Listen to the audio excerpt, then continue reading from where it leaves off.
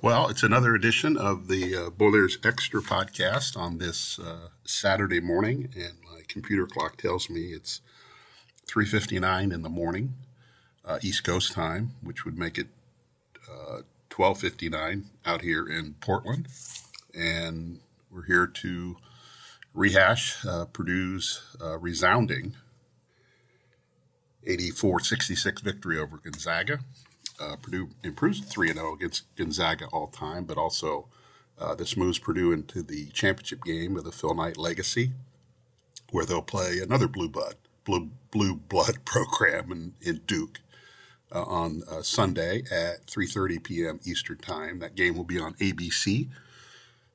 So Purdue has picked up 2 wins out here in Portland in different fashions, but as I wrote at jconline.com, the presence, the veteran presence, and they're just freshmen, but the veteran presence of Fletcher Loyer and Braden Smith really stood out in this game. You know, Purdue couldn't do anything offensively early, got behind 12-4, 14-7. They were firing up threes, but you could tell that Fletcher Loyer knew how to get Purdue through this.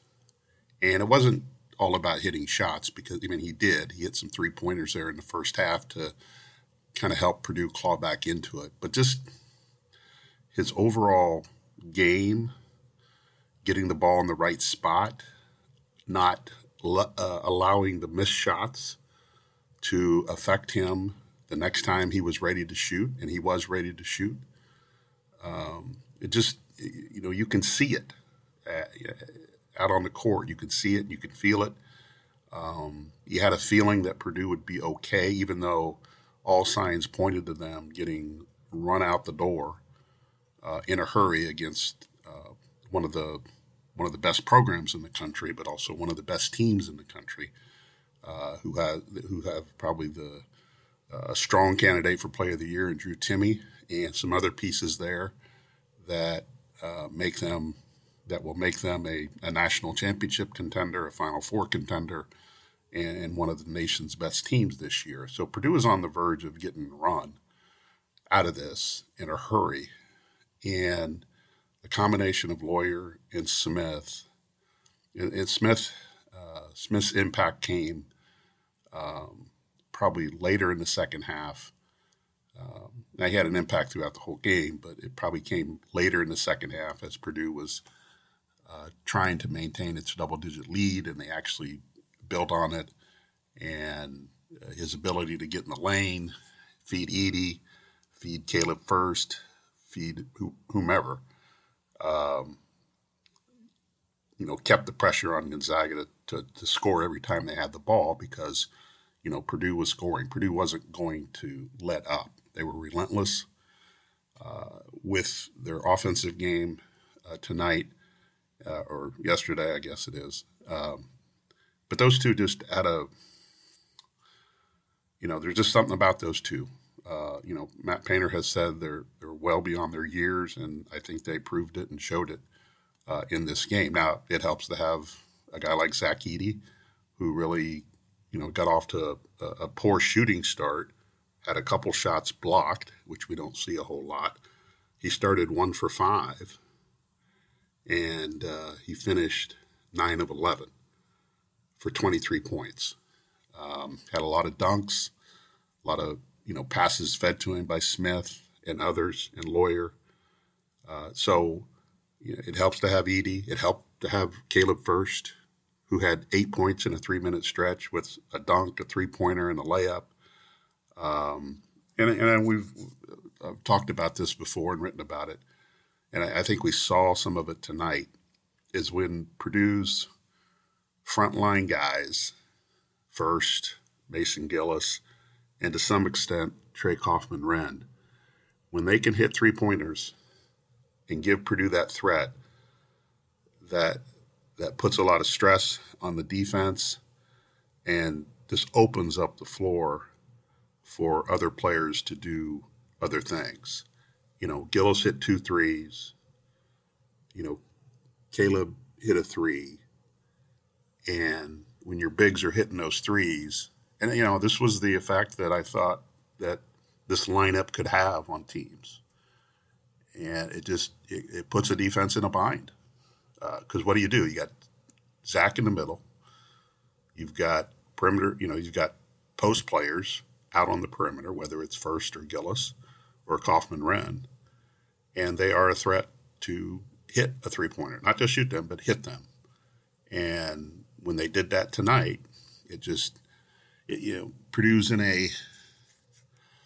I don't, this is a bit of a cliche, and it was used a lot last year because Purdue had so many offensive weapons, but it was a pick your poison type of thing.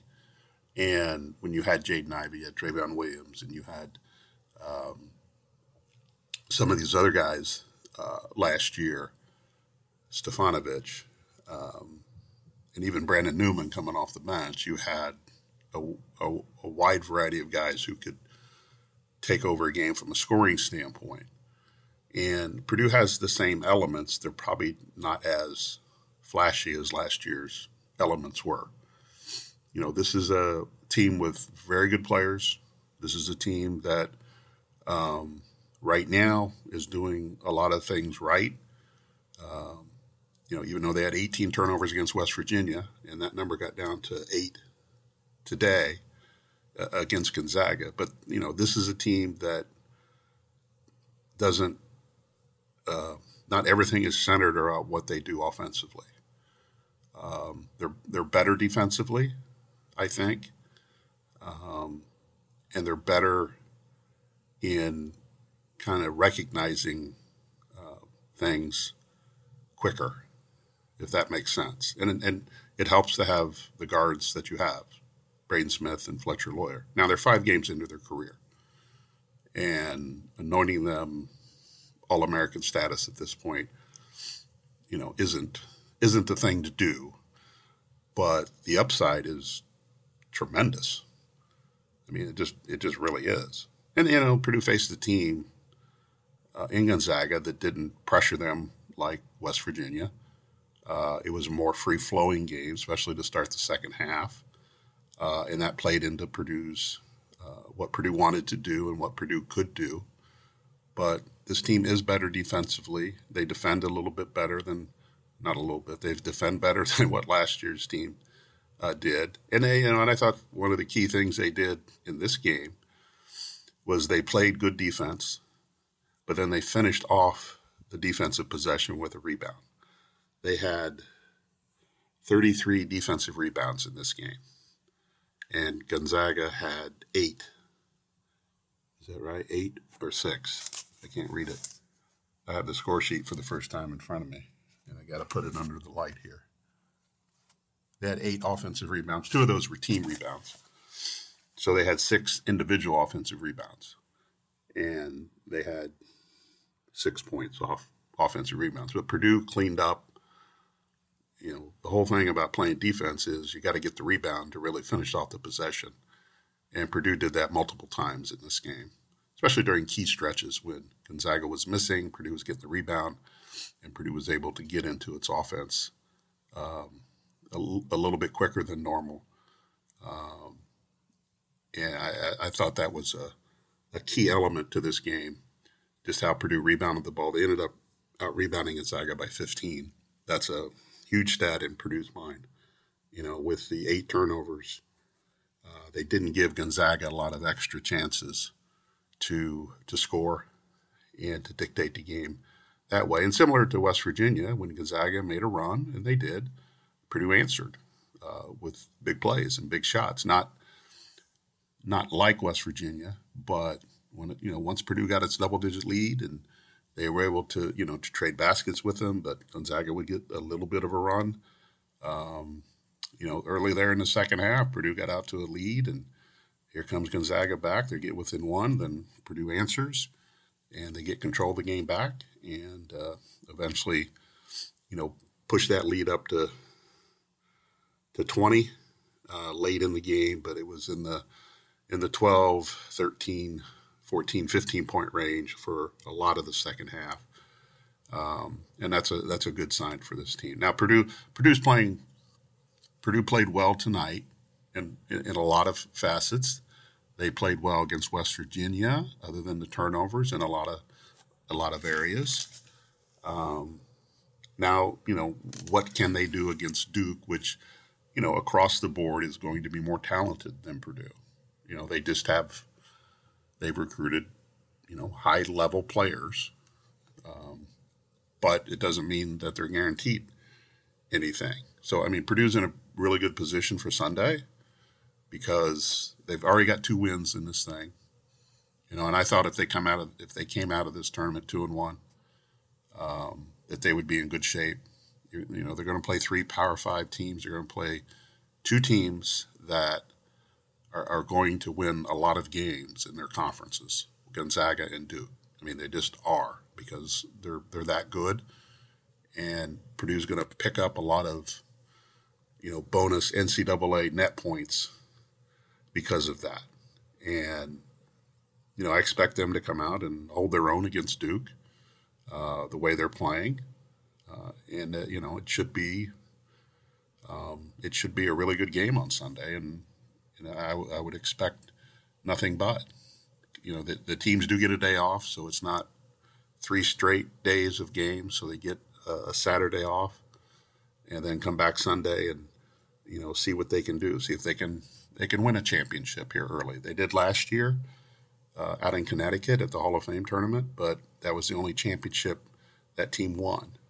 And, while these early season tournaments are nice to win, it's the learning experiences that are really going to hold value for a team like Purdue, and for a team that, still has shortcomings. This is not a perfect team. This is a team that still has its share of shortcomings because the consistency in the turnover department hasn't been there, because it's been 6 against Marquette, 18 against West Virginia, 8 against Gonzaga. What is it against Duke? The perimeter shooting has been inconsistent. Tonight they're 10 of 26. They started 1 of 11, I think. They from the field overall, they were 2 of 15. So they got that part, straightened out. Rebounding has been somewhat consistent, but not all the way. And we're still in Game 5, so Sunday will be Game 6 for them, and there's a long way to go.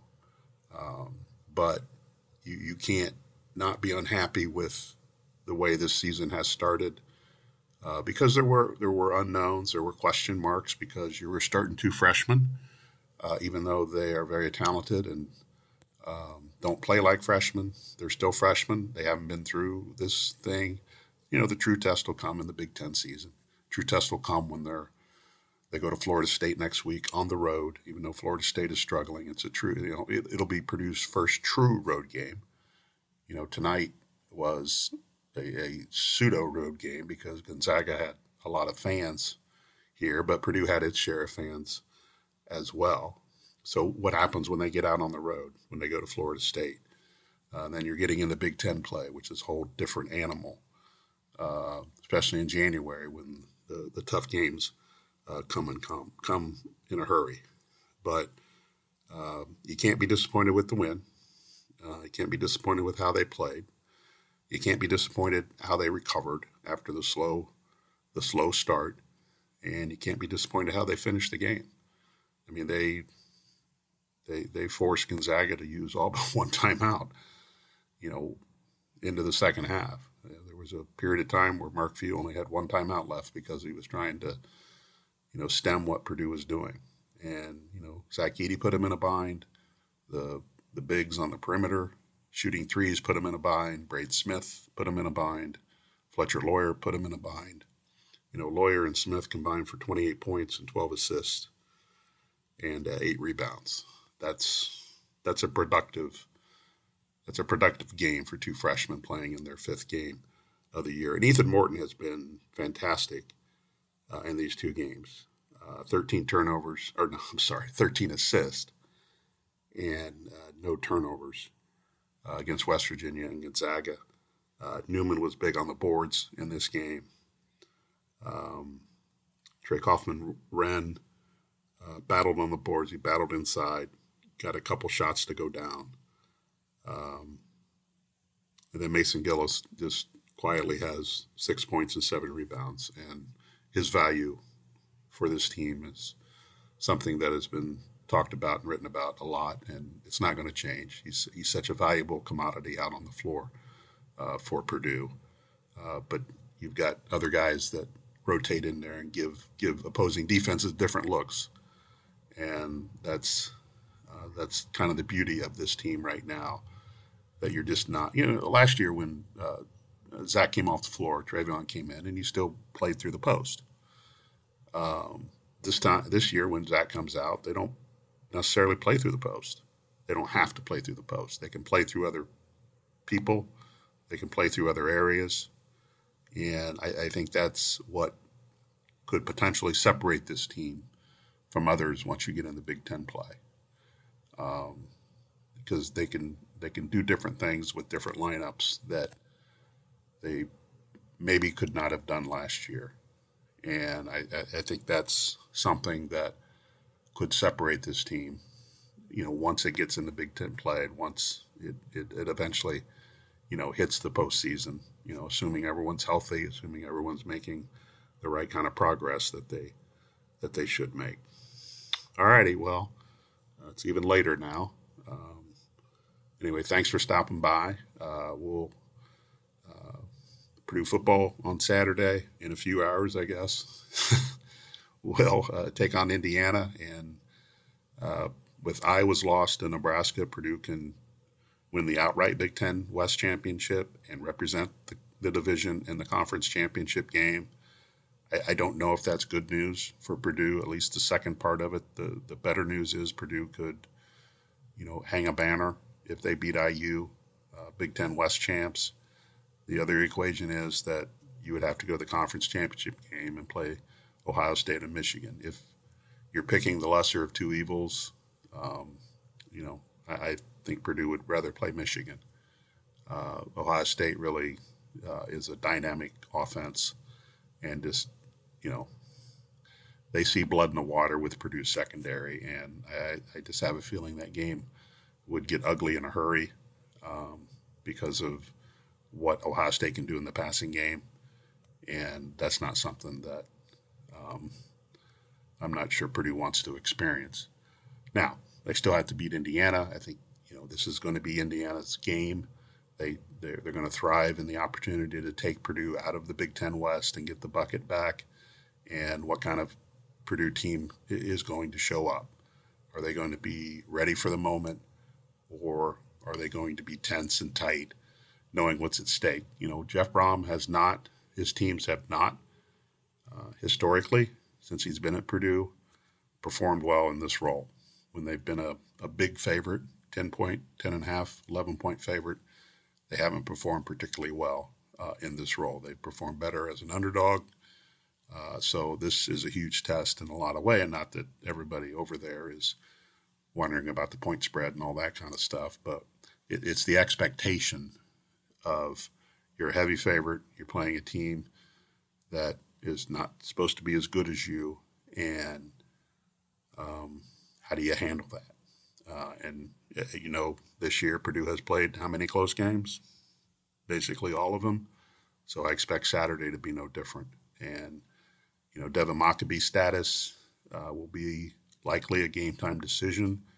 He suffered a concussion last week, but I'm pretty sure he's on the trip. And I was told he did some stuff on Wednesday at practice. So I would say the trend line is pointing in the right direction, but it doesn't mean anything until he actually gets out there. Branson Dean won't play. Gus Hartwig won't play.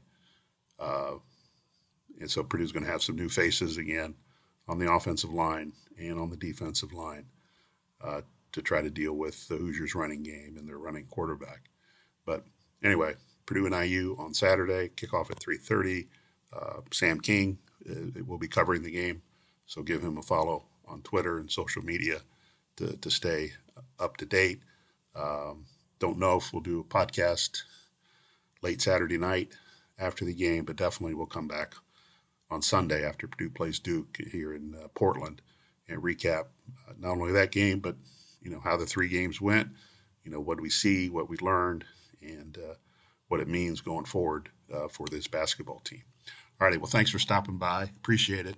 Have a good morning or day whenever you listen to this, and wish me well in trying to get some sleep before the sun comes up on Saturday morning.